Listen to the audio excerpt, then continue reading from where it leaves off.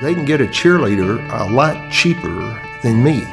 All I'm looking for in deposition of the defendant is what it is I want to start my case with. It isn't about your war with that lawyer. It's about your war with injustice and your war for justice. And I'd say don't be worried about how you can maximize your fee in any one given deal. Think about your reputation long term. This is Wisdom on Trial, impacting your life and law practice. Welcome back. I hope you have enjoyed the podcast. I really have appreciated all of the feedback and the constructive ideas. It's very helpful, so thank you. Today, I had a good time interviewing Judge Kevin Weiss, who is a circuit court judge in the Ninth Circuit and has been a judge since 2015. Before that, Judge Weiss was a very well-respected trial and appellate attorney throughout Florida, had a law practice that was thriving, and literally left a successful business and practice to be a public servant. And he shares a little bit about that story. I think you'll enjoy that. This was a particularly fun interview for me because I had sent an email around to a bunch of lawyers and just said, what questions might you have for Judge Weiss? And he answered all of them. And at the end of the day, I think you'll see what I found, which is Judge Weiss is loaded with wisdom, and it's very portable and practical and relevant to your life and mine. I hope you enjoy it. Thanks.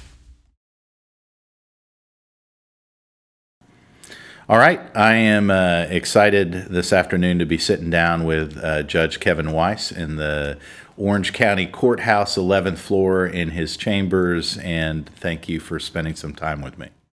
My pleasure. Happy to have you here. Yes. Well, I enjoyed talking to both your JA and your courtroom deputy before you got here, so I got their perspective on what it's like to work with you. I did not know about that. I'll have to talk to them about that. It was random. It was a random moment, but just so you know, what they see is they talk about your humanity and the way that you treat every single person with respect, no matter race, gender, anything, sexual preference, whatever, that you treat every single person with respect, and they really appreciate working with you a lot. Well, it's good to hear. It's amazing how much our courtroom staff, including our clerks, the deputy, and the judicial assistant, is a part of the process. And they're really our eyes and ears as to every case and litigant. And they also probably have the best insight on us because not only do they get to see us in hearings and in trial, but they also get to hear what we have to say when people walk out of the room and close the door. Yes. Because we're all human. They honored you. There was no good dirt or anything that I gathered. So one of the things when I think about you, and I remember your practice before you became a judge, your career seemed from the outside looking in like you were in fifth gear with nothing but smooth sailing. How do you come to sell your practice, sell your building, close it down, and become a circuit judge?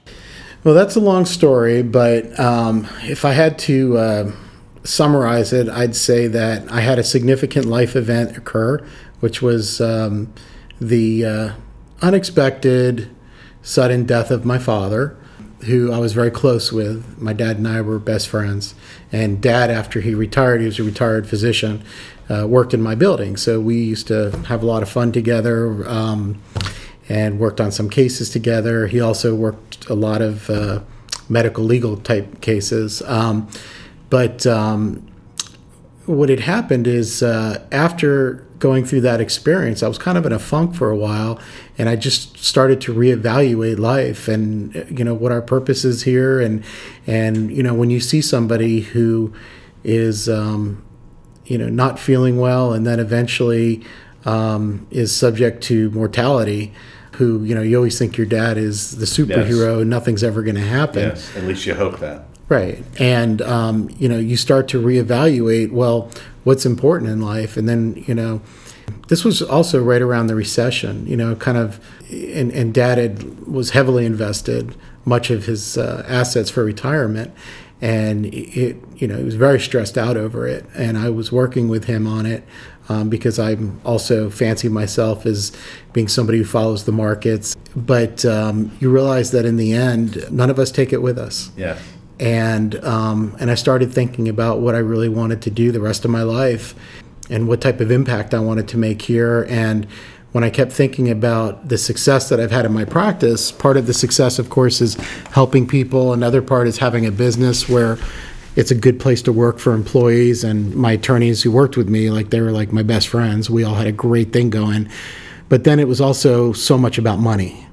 And there's the business of law and there's the practice of law. And as the manager of the firm and the owner of the firm, I spent over 50% of my day managing the firm.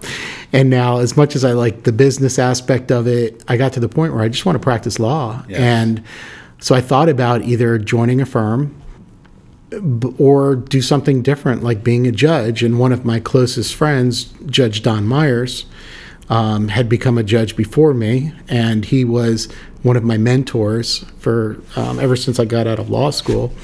And he would tell me about how fascinating of an experience it is for him and how fulfilling it was for him. So I called everybody upstairs to my office. I think at the time we had 4 lawyers. We were a total of about 15 people in my firm. And I said, I have good news and bad news. I said, the bad news is I'm closing the firm. And the good news is I have jobs for everybody. Unfortunately, one of the local, very successful attorneys in town, Mr. Nation, Mark Nation, and I had negotiated a deal where he had offered all of my staff, as well as my attorneys, the opportunity to continue forward in the type of work we were doing. And so it would have been very difficult for me to do what I'm doing without, someone like Mark stepping up. And in addition to, entrusting my staff to him, it also had to make sense, financially, which in looking back now, it doesn't make any sense whatsoever financially because I'm a state employee on a very set salary. What has that been like? I mean, I'm trying to visualize for a private attorney who owns a law firm, going one day from, we'll call it not a set income, to the next year shifting where you're in essence a state salaried employee. It sounds hard. It's very hard, but we don't do it for the money, and that's the difference. When I was appointed to the JNC, the Judicial Nomination Commission, by the governor, I had sat on that, I think, for a couple of years, and we'd get all kinds of applications, primarily for people who were looking for a 6-figure raise. And, then you'd get a few resumes of people who were making significant money, doing a good job as private attorneys or, even public attorneys where they've moved up within the state or the PD's office or in other types of ventures. And one of the things that you consider is, is this person looking for a raise or, have they had their own personal success as an attorney such that they're now ready to give back to the community? Because you want people to do it for the right reasons. You want your judges to be those who have been out there, know what it's like to run a business, know what it's like to practice law, to try a case, to deal with good counsel, to deal with difficult counsel, and to bring that experience into the courtroom such that it benefits the entire process, both the litigants as well as the parties, based on the experience we've had. But one of the biggest problems you have is that, I think when I first started, the salary was $146,000 a year. I think we got a raise recently to $160,000. And although, I appreciate that and I try to be humble because I know a lot of people don't make that kind of money, as a civil trial lawyer, if you're successful, that's what you're making in about 3 months of time. So it's a significant salary cut. It's a significant lifestyle change. Has your wife forgiven you? She has. She really is an amazing woman, where she's always said that if it takes selling the house and living in a small house in, the middle of some place where, we're not living in Winter Park, or otherwise if we have to make it work, we will. The key to life is to be happy and to feel like that you've got some kind of purpose. And for me, that's really what I found was missing was, yes, I'm doing well for my clients. And there was a case every once in a while you think about where you've changed somebody's life. And that's huge. That's a big deal for me. But I also wanted to give back to the system. I think we have the best system in the world. I really do. I agree. And everybody always says, when they complain about judges or they complain about the system, so what's the answer? Well, go do something about it. It's like somebody who complains about a politician, but they don't vote. So I kind of put my money where my mouth was, and I said, you know what? I'm going to go be part of the system. And fortunately, I did well enough such that I'm going to take this reduction in compensation. And then I put my name out there, and I couldn't get appointed because I was a member of the JNC. So the rule is you have to wait, I think, 5 years. Okay. That'd be like insider trading. Yeah, exactly. So what I did is I took a look at the list of who was retiring, and Judge Mihawk was retiring. It was an open seat. I went and met with him and told him, made sure he was retiring, of course. And then I put my name in for that seat. Someone jumped in at the last minute to run against me. I ran a campaign. I won. And beat him like a dog. Well, I try again. I tried to. I mean that in a more respectful judiciary kind of way. Yeah, But you like beat a him boss. a Is that what they dog, say? Like a dog. Well, we all have to work together in the community. I'm glad that our campaign was very professional. My campaign manager ensured that I kept it professional because as trial lawyers, we want to bring in the evidence and show why our case is better than their case. Yes. And there was a lot of evidence out there, but I tried to be as professional and humble as possible. And I think that is to everybody's benefit as a member of the judiciary, that we keep it at a certain level of professionalism. And then also, I see that gentleman around every once in a while, the courthouse. We shake hands, we see how you're doing. Nice. And I'm so glad that, the way that campaign went was as professional as it could be. Yes. Well, tell me, has it been what you hoped it would be? Like in terms of your personal peace and satisfaction and all of the things you were looking for? No, it wasn't all of the things I was looking for. But a significant part of this job was part of what I was looking for. So do I feel like I make a difference every day in controlling the process, in helping people to get justice? Absolutely. I think the judges are such an integral part of making this justice system of ours work. And it takes somebody who has had experience of what we're all trying to not only accomplish, but what we're all trying to avoid, which is the lack of professionalism in the courtroom. It doesn't have to be a battle every single hearing, and it doesn't have to be a nasty process. You can help these people and talk to them and also enforce the rules. One of my biggest pet peeves were judges who refuse to enforce the rules. And I feel like rules are critical to make our process run. It becomes chaos. If you can't count on the judge to enforce the rules, it's anarchy. I completely agree. Yeah. I want to go back to that, but I can't leave it. So what didn't you find that you were hoping to find when you became a judge? So one of my challenges as a private lawyer is I was a workaholic. I can't do anything half-ass. It's not that we should want to do that, but I, as a private lawyer, I never stopped. Maybe I would stop for Friday night through Saturday, and then I'd be in the office again on Sunday. I can tell you several times when over holidays I was in the office. I'd put the kids to bed or help put the kids to bed. My wife definitely took the lead on that. And then I'd go back upstairs and write a brief. So I was hoping that with this type of a position, I would be able to work hard, but then I'd be able to not think about it all the time. And that hasn't give happened. some peace of mind. I continue to think about my cases all the time. And now if I go on vacation, that's the biggest difference. In this job, the nice thing is when you're on vacation, you're on vacation.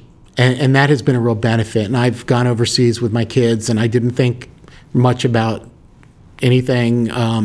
That is the difference when you go on vacation. But on the weekends and at night, I'm always thinking about rulings that I did and pondering certain rulings. I've changed 3 or 4 times a ruling where I'll start to write the order, and in the middle of it, as I'm going through the file, I'll be like, wait, they never made that point. Let me look at this deposition, and I'll go through the deposition, and I'll find where I need to rewrite this order. When some of my colleagues will look at me like, what are you doing? Yes. You need to move on and get to your next case. But that's just not the way that I'm wired.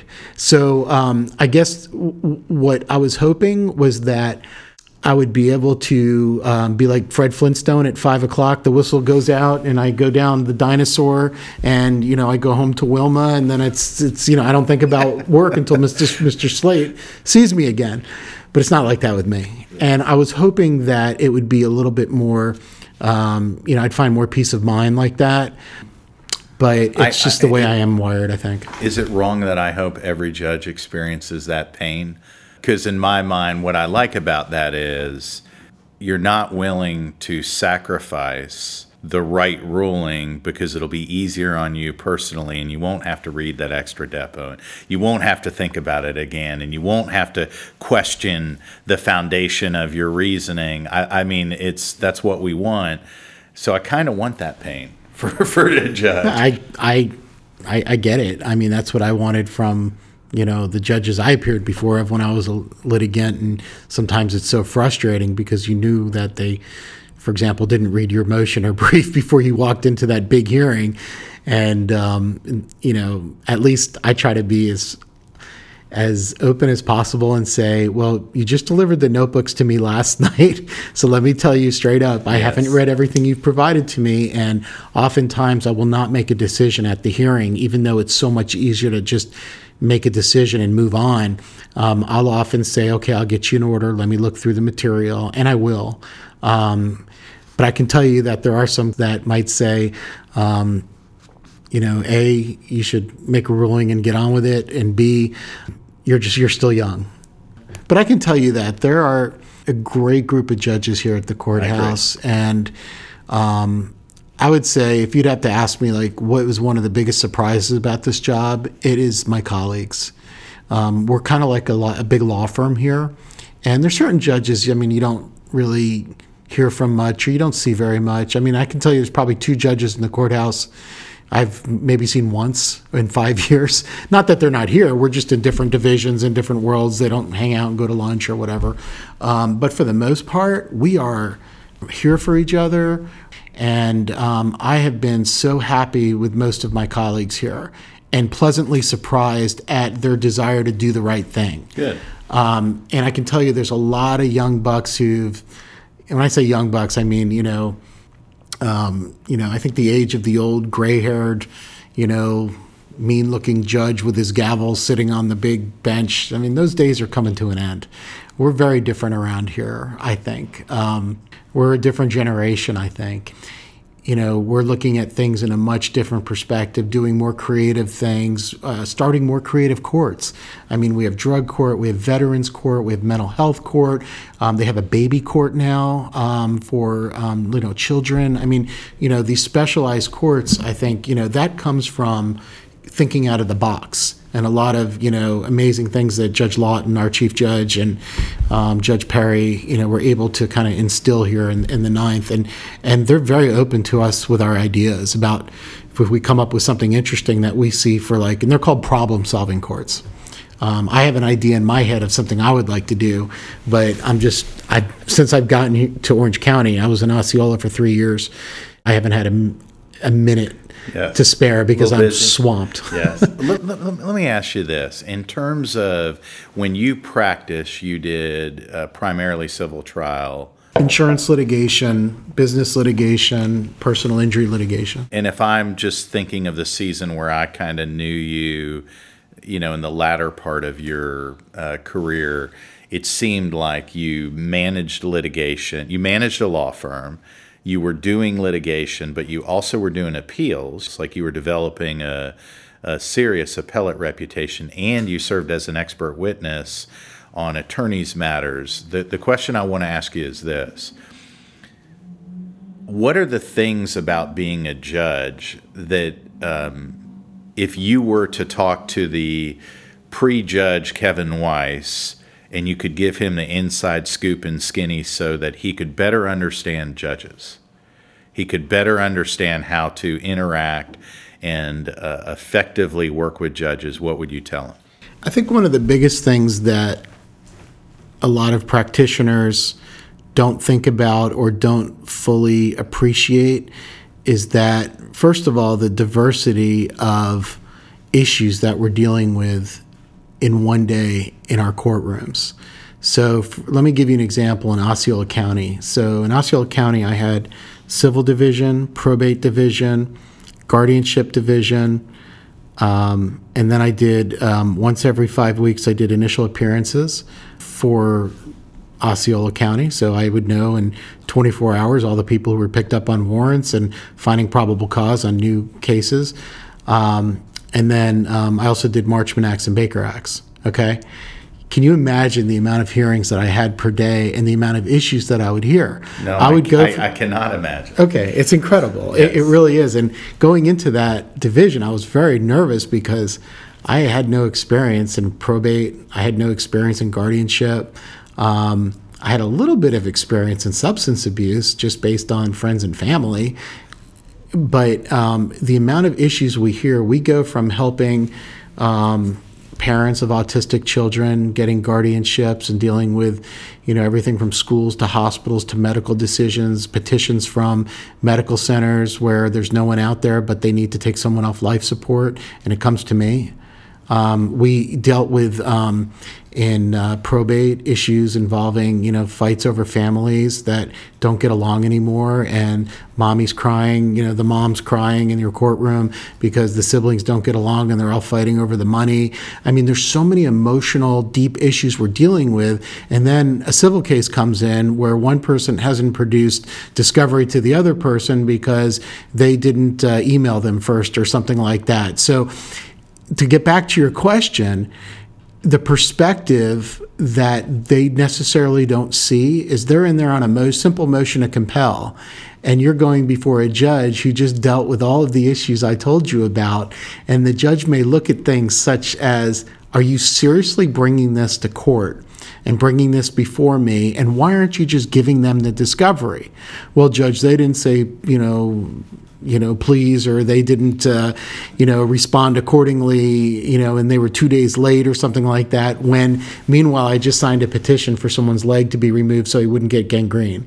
That's the perspective that I think a lot of lawyers are missing of what goes on in our day as judges, and why maybe what's so important to you and based on principle of someone being mean to you or rude to you or something like that, or not following a certain rule of procedure, we may not think it's as significant as it is in your head.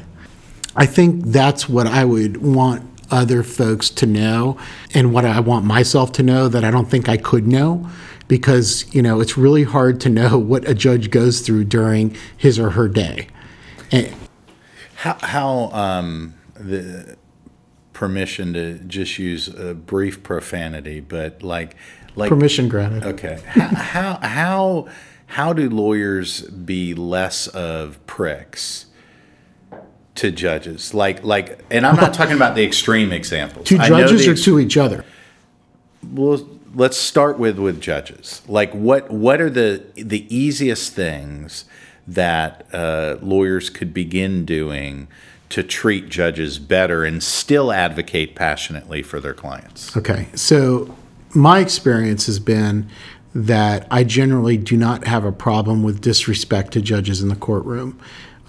Fortunately, that's not a problem I see quite often at all. In Osceola when I was there for 3 years, and then in my second year here now in Orange, it happens, and it actually just happened the other day.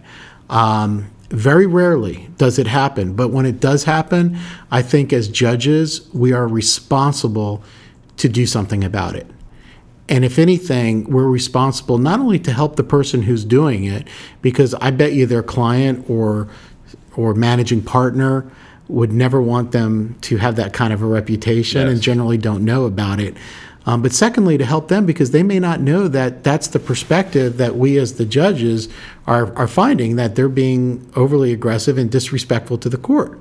So I think it's important that we do something about it. And in that particular case, I documented, and I am sending it to the Professionalism Committee. But that's the exception rather than the rule. So it's very rare that I don't have control of my courtroom.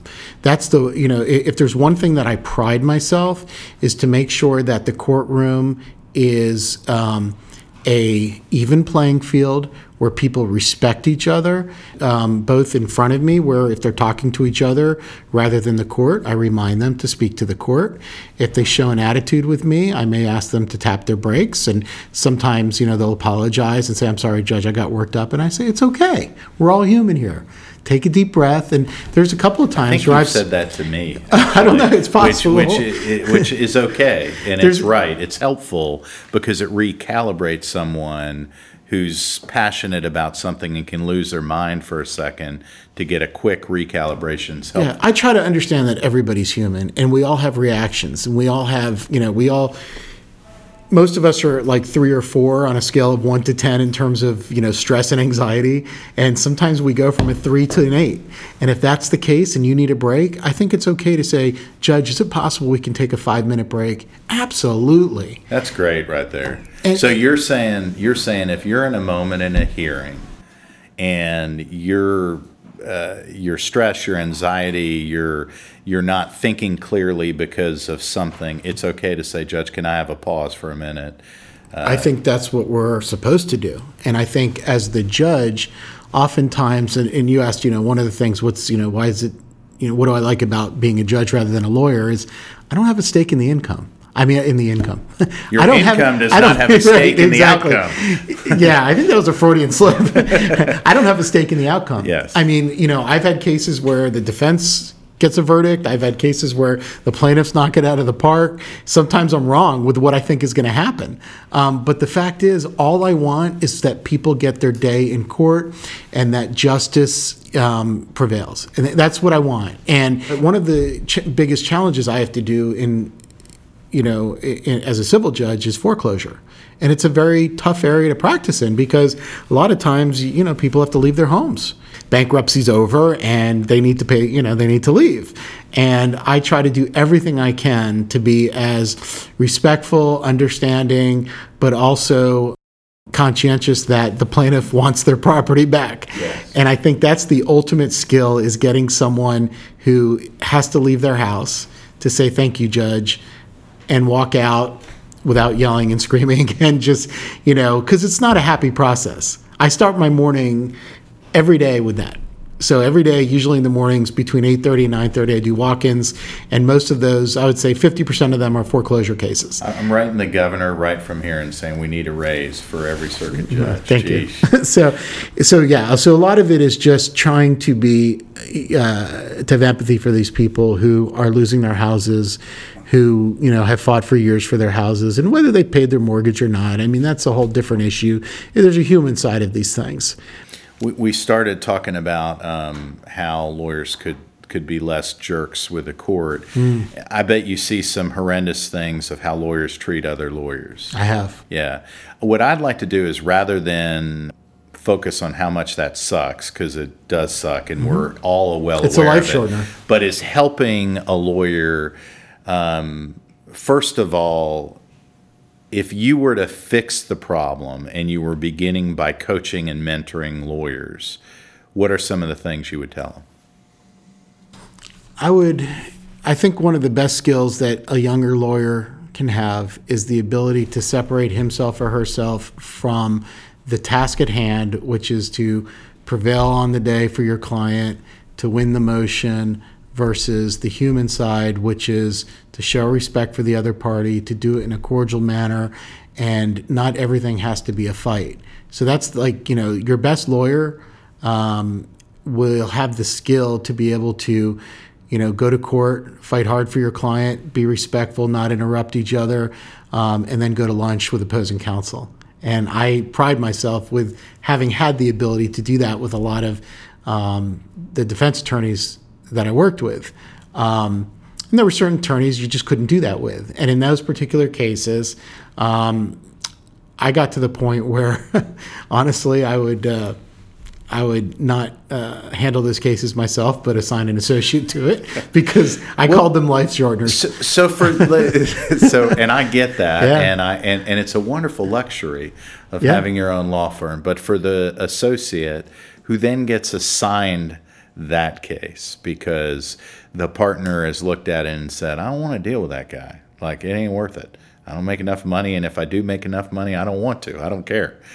Help the associate navigate. They're coming into a dogfight with someone who wants it to get muddy and ugly and messy. Right. And you talk about muddy. Okay, so there's this expression where they say that, if you jump in the mud with the pig, then you both get dirty and, no one looks good in front of the court or the judge or, the jury. Jury, by the way, does not like to see people fight.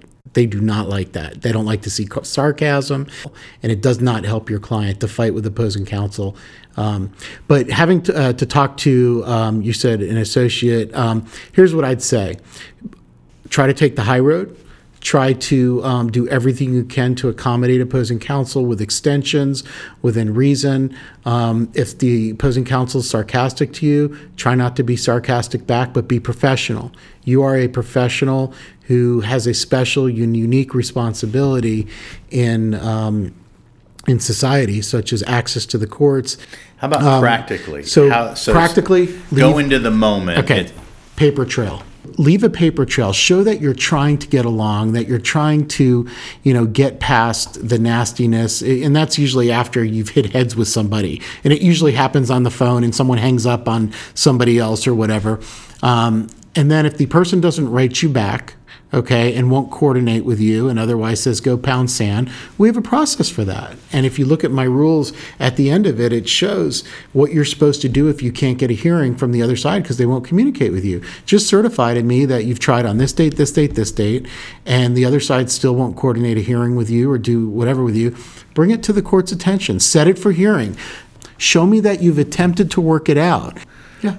Yeah, exactly. Let me go to, I asked some of the lawyers in our firm, what questions would you love to ask Judge Weiss?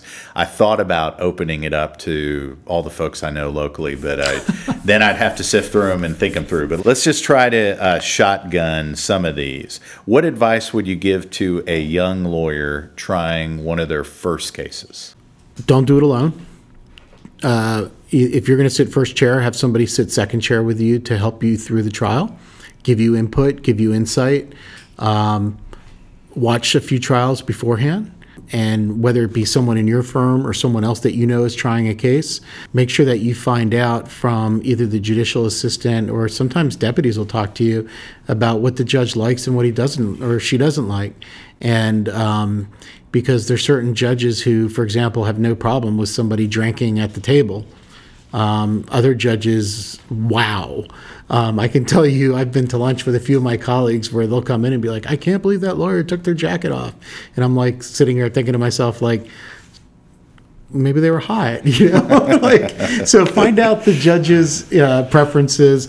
But really, it's watching a few trials and then having somebody sit with you, even if it's not a member of your firm, someone who will be there for you for immediate questions, advice, things like that. And then the last thing is make sure you have an outline of your trial. A lot of people just don't do that anymore. People wait to do jury instructions at the end. I had a mentor a long time ago, and it wasn't Myers, it may have even been my brother Jeffrey, who said one of the first things he does is he does his jury instructions because that tells you what you have to prove. And so I always find it amazing that people are like, well, we haven't done our jury instructions yet. But jury instructions can really be, kind of what you're looking for in the end for, the trial. So, do an outline of your trial, exactly, what you're going to be asking for, what the law is, and, kind of like work your way backwards. Yes. What are some of the best ways a younger lawyer can earn credibility with a judge? Realize that certain hearings are not the war, but a battle. Make sure that they see the forest through the trees. But sometimes, a motion to compel hearing, you may lose that, but you may, win the trial. You have to be really careful on showing your emotions in the courtroom and showing the judge that, you can accept a court's ruling. You're saying it's not endearing to see a lawyer act pissed off when they don't like the judge's ruling? I had an attorney from Miami who I wasn't done yet, and they got up and started marching out, and my deputy chased him down, brought him back in here, and I said, I don't think I was done. And he was just, his face was beet red, and I gave him, I said, look, you're probably a young lawyer, and I knew at the time he was. And I said, you're going to have judges rule against you. You're going to have judges rule for you.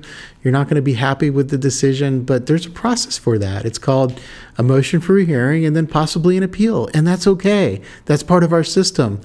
But if you show your disappointment like that, there's going to be judges who may not be as nice as I am, because I'm just going to ask you to please don't do that again. But yeah, it's your personality and how you conduct yourself in the courtroom. And then also, if you're wrong at some point, or the other party pulls out a case and you think that, wow, that's a better case than what I had, just admit it. That's why you see in appellate opinions all the time, they'll say, we commend opposing counsel for raising this matter or conceding this matter, because we do. If it gives you so much more credibility if you say, you know what, I see their point. Let me try to distinguish that for you. That was identical advice that Judge Dalton gave, by Really? the way. That exact thing said, when you know you're wrong, but you don't like it, just concede the point, acknowledge this is a prevailing state of law, and you're bound to follow it. I don't like it, but you're bound to follow it. Absolutely. And then Yeah. I've even had someone say, but I need to make my record. And I would say you absolutely have a right to make your record, because otherwise your appellate attorney is going to get mad at you because you didn't preserve it for hearing. Yes. And they'll look at me like, wow, he understands. So our youngest lawyer, Krispy Kreme lawyer, brand new, just recently passed the bar. This was his question. What are the most common mistakes you see the younger lawyers make? The most common mistakes, given the amount of lawyers that are coming out in the community now, and not taking, let's say, the traditional path of going to a larger firm and, learning from, the more experienced lawyers, would be that they're not working with anybody to try to gain that experience and have a mentor type of relationship with somebody that they can call up or share cases with. Mainly because, maybe they're not getting a job offer or whatever, but they hang their own shingle. There's a lot of lawyers out there who have experience and are well known, who would love to have a phone call saying, hey, would you like to try this case with me? Or, hey, I've got a case, I think it's good. Would you like to be co-counsel with me? We'll split the fees or whatever, or we'll work the fees out. But I really want to learn from you, and I'd like to do this case with you. That's what I did. I started for a couple of years at a bigger firm and learned as much as I could from those folks before I got to the, very antsy that I wanted to start my own law firm. But when I did start my own law firm, it didn't mean I handled cases on my own. That's when I approached people like, Don Myers and Mike Bailey and, other people that I started doing cases together with. And I learned so much from them. And it wasn't about the money. Back then, it was about experience. As far as I was concerned, it's priceless. You can't. It's like a fellowship when you work with someone who is that much more experienced. So let me ask you this related to that. Mm-hmm. As somebody who has been a mentee, even when you had your own law firm, what advice would you give to folks on how to be a good mentee? In other words, to be someone that a more experienced lawyer wants to work with. if your mentor is not communicating with you, it's not necessarily because he or she does not care for you or want to spend time with you. They're just really busy because, between kids and vacations and managing a firm and trying cases and family obligations, there's so much going on. So what I tell people, and for me, it's a lot of law students. So I always try to make myself available to those people. But, if we just say, okay, let's connect for lunch, it likely won't happen because we're always that they have to go out of their way to, to get on your calendar and also to call your assistant, paralegal, secretary, whoever, your JA, and say, hey, what's Judge Weiss's schedule for today? Well, he's in hearings from, 9 to 11 in courtroom this. And then a lot of times, so one of my mentees, who is at UF Law School, came and visited me the other day because she was on spring break. And she was sitting right there, and she's a great kid. And I was so happy to see her.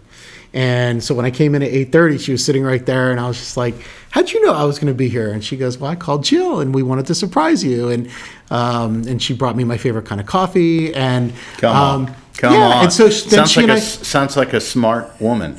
She is. And then we talked for about an hour after my hearings were done. And then by the end of the day, she had a phone number of one of Judge Calderon's best friends who actually works in the area of law that she's interested in. That is how you do it. So I'm going to restate what I hear you saying, which is, one, don't assume that just because a person's busy doesn't mean they don't want to invest in your life. They're just busy.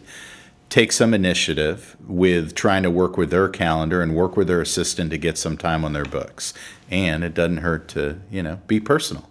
Think of something where, like the act of, I think of the person being there when you walk in. For me, timeliness is a respect thing for me. Like, I hate it when people are late. It drives me nuts. So for me, if I'm working with someone, 1 minute late is like, I don't like it. And I don't want to be rigid. It's just for me. And so I really appreciate her doing that. And then I also love the act of a handwritten note. It's like a dead art, I agree with you. That is something that I will generally hold on to. And I know a certain judge in our courthouse who was the judge when I first started, who encouraged me to get letterhead or stationery. And we get it from, I guess there's a jail up north or a prison up north where they have the inmates who actually print this. And it's a business they have, and they do a great job. So he gave me that information, and that's where I ordered my letterhead. And I said, well, what do you use this for? And he said, and he was telling me some of the ways he does it. And then he opened up a notebook where he keeps, it's like a scrapbook, all the people who've written him thank you letters. Oh, cool. Over the years. I'm not going to give up his name, but I thought that was really interesting. And he's like, I don't forget people. If I do not write you a thank you letter, I'm a complete failure, is what I am. You can assign it. Yeah.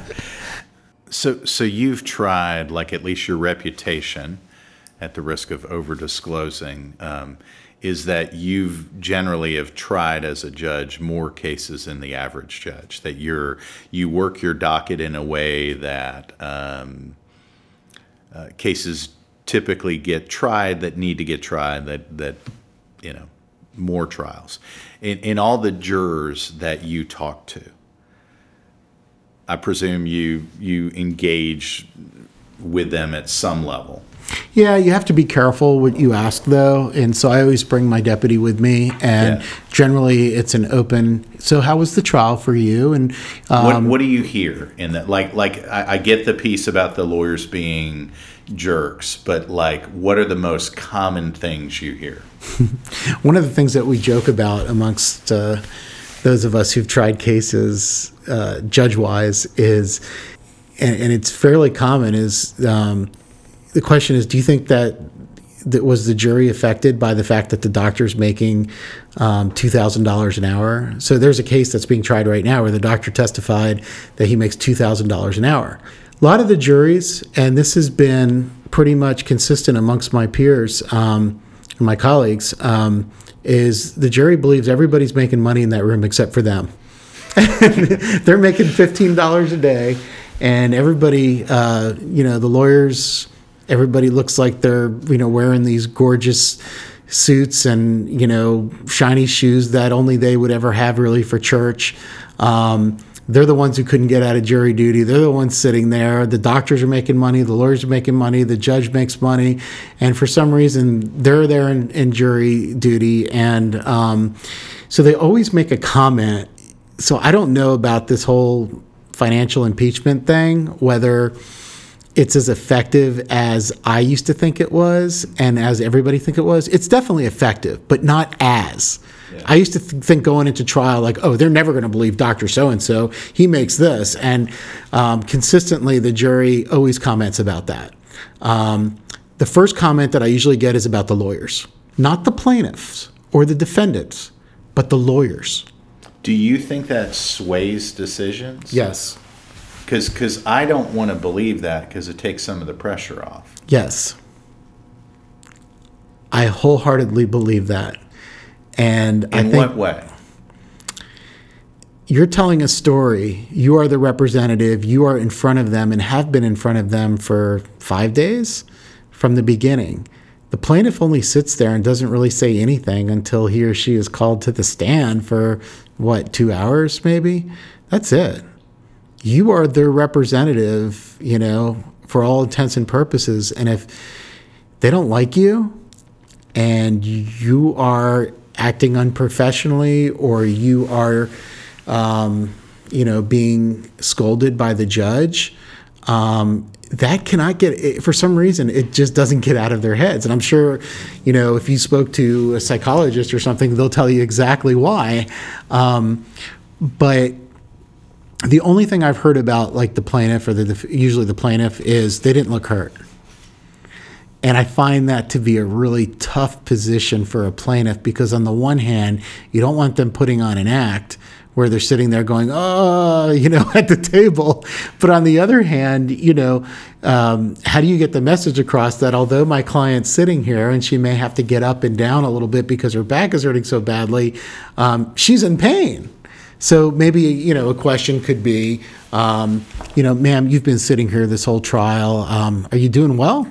No, I'm in pain like I am every day, and I'm using a lot of medication right now, so I'm sorry. And so I think, a lot of people forget about that the jury's sitting there looking at you and listening to you as the lawyer, but also staring at a plaintiff for 5 days. Mm-hmm. And they're used to seeing people in like a cast, or they're looking at people in like a halo holding their head up. In an injury type case, having the injured plaintiff who, it really is uncomfortable to sit there all day long, who isn't in the courtroom during the trial. Any feedback on that? I see that cutting both ways, but I think that if the plaintiff needs a break from the trial, I think a simple instruction to the jury is sufficient. Of course, the parties work that out, and I've had that happen. In fact, 2 very experienced trial lawyers said, Judge, we've worked out a curative instruction of some sorts that we'd like for you to read to the jury, is that Mrs. Smith, okay? So Mrs. Smith may be in and out during the trial because outside we have comfortable couches, and due to her condition, she is going to be spending some time outside and inside, and please do not infer anything from her either being absent or being at trial or something like that. And I just told the parties, I said, I really think that was really professional of you all to come up with that, to accommodate the lady. And, so I think if your client's not going to be there, you need to do something. You got to do something. You don't want to point to an empty chair because they'll be like, okay, so we have to sit here and listen to your case while you're over at the mall, know? Yes. Do you think, just because you've mentioned the suit issue, do you think trial lawyers should intentionally, and I'm being real, okay, like someone who likes nice suits, should they intentionally be conscious, either side, plaintiff or defense, on being more conservative than the way they would necessarily normally dress in front of a jury? Yes. I hate that. This requires 2 sets of suits. Sorry, I'm just telling you what I think, and how the jurors think. Okay, so I am not a big fashion guy. And anybody who knows me who's listening to this, never say that. Anybody who's listening to this would probably crack up, because I do not like to go shopping. I don't care, how successful I was as a trial lawyer. I was never known for my very nice suits, although several of my friends would try to kidnap me and take me, to get a nice suit. And they'd always give my numbers to those people who call and tell me they'll make me a suit. I think when it comes to how you're going to dress in court, I think there are some people on the jury who look at that, look at your shoes, look at the suits, and know exactly, like I had a juror once say, "Did you see his Armani, blah, blah, blah?" And I'll be like, "Sorry, I don't look at that stuff." Some jurors think like that, but it's also a location thing. I think in Osceola County, for example, some of our jurors will dress much more casually, like jeans. I've had shorts. I've had, so I think maybe you dress to where your location's going to be. It's just a cultural thing. I don't know, but I would be careful of wearing $1,000 watch while you're standing in front of the jury. Somebody could be staring at, wow, is that a Panerai? Or is that isn't that a something Rolex? And thinking that, well, if we don't give him a verdict, then, she'll be all right. This attorney's got a Panerai, but they don't realize that has nothing to do with anything. Yes. And honestly, what the attorney wears should have nothing to do with anything whatsoever. Yes. But that's left for the psychologist to tell you about why a jury does what they do. But they do comment on the attorney all the time, and they comment on their clothing. I want to focus on advice you would give to two different groups of lawyers. The first group's, 25 to 35. If you could speak something into them, some battle-tested wisdom, what would it be? Well, it would be at that point of their career that they should really be aiming toward being at the firm or starting their own practice that they want to be at as they move ahead to the next stage of their career. So it would be, if you're at a law firm, you want to start talking about partnership. You want to start talking about, buying into the firm and, creating a unique niche for you, whether it be an area of law that you're interested in that not a lot of people are involved in. Whether it be, inverse condemnation, there's all kinds of specialties. Or you need to start working on your book of business, because what's going to happen is the attorneys who run the firm are going to be like, well, part of it is, you're a good lawyer, but how are we going to be able to support you if you're not bringing in business? So at that age, you want to start getting involved in boards, whether it be church or synagogue or youth programs or the YMCA or, any kind of leadership, because that will get you involved in the community where, how do people find lawyers? They ask around and they go to people they trust. So that's an important set of years, because you have a certain number of years of experience and you're transitioning into a part where, you really want to be somewhere where you're going to be long term. So if you're going to start your own law firm, you probably have enough experience to do so and some money saved up. That may be the time to do it. Or if you're going to want to stick with the folks that you're with, or you want to join a firm like, your law firm or whatever, that's when you approach the firm and say, hey, look, I've got trial experience. I can try cases. And I also sit on these boards and I'm involved in this or that. Or I can, from the defense perspective, I can bring in a book of business. I have friends over at, this firm, this insurance firm or whatever. I'm tight with the Allstate people, whatever it may be. That's when you really want to go to the next step, probably the third step of your career. First step being you're out of law school, get a job wherever you can and figure out how you're going to learn this stuff. Second step is getting to the next place where, someone's looking for a 3 to 5 year lawyer, but they're not necessarily looking for a partner. But after, you're hitting 35 years old, almost heading toward 40, you really want to be where you're going to build equity for your future. everything from a 401k to, partnership shares in a firm to starting your own firm with someone else or some crew where, you've moved forward. But that's a big transitionary period, I think. Let's talk about a second group. 45 to say 55, they're through the first 3 stages. They're established, and but they still have plenty of energy and plenty of life ahead of them. You know what I'm saying? They've got that, not the same energy they had when they were 30, but they're ready to truck and ready to keep working. What advice would you give to that group? I mean, hopefully they're in a place that they're happy. If they're not happy, they need to stop and reevaluate their life and get to a place where, they're really happy about getting up and going to work and feeling like that they're not only needed, but doing something that's meaningful to them. And, for some people, making money is meaningful. To some people, helping others pro bono is meaningful. But whatever it is, you're getting to a point where, you really want to be in doing what you're supposed to be doing. When I turning 50 now, it's like, I'm thinking like, so this is what I'm supposed to be doing now. But I think it's really important during that age group that they find meaning to what they're doing. If you're still working for the company that hasn't promoted you, or the law firm that, you've hit that glass ceiling, you may want to look around. Maybe an in-house job is good for you. Maybe you want to run for judge. Maybe you want to do a whole nother occupation. Maybe you want to teach. But there's nothing wrong with not being a lawyer while you have a JD.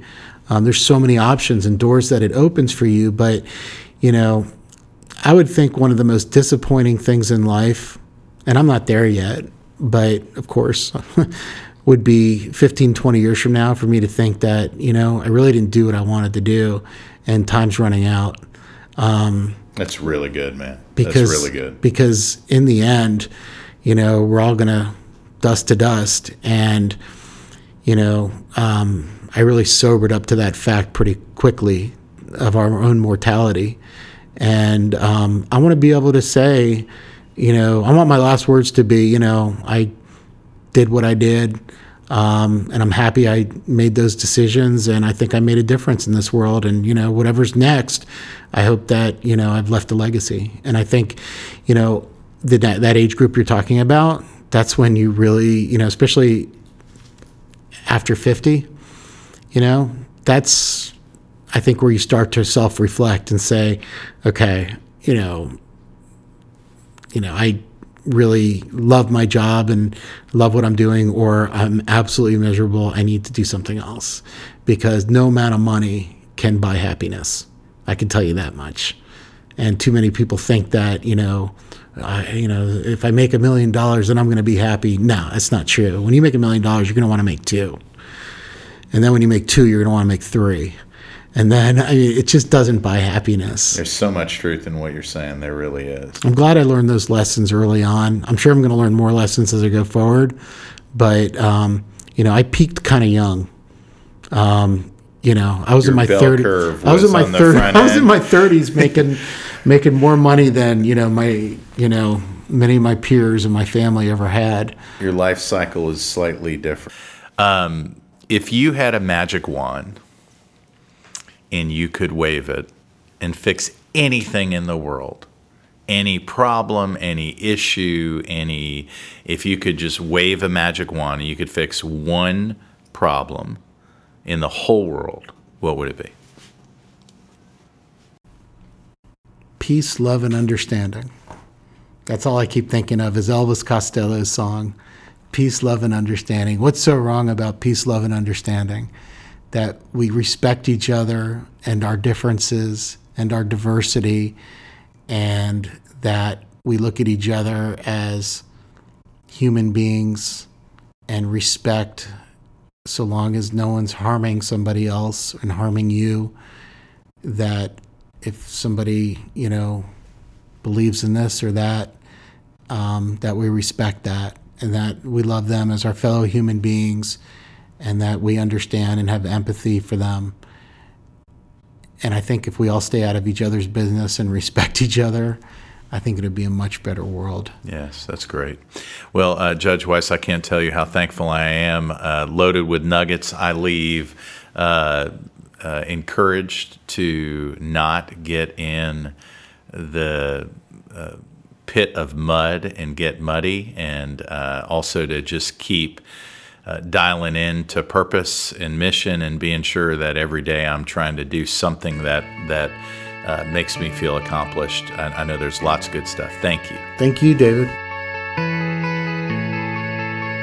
Well, that was a lot of fun for me. I hope you got some good nuggets out of that. I really love Judge Weiss's perspective on what a trial judge's experience is like.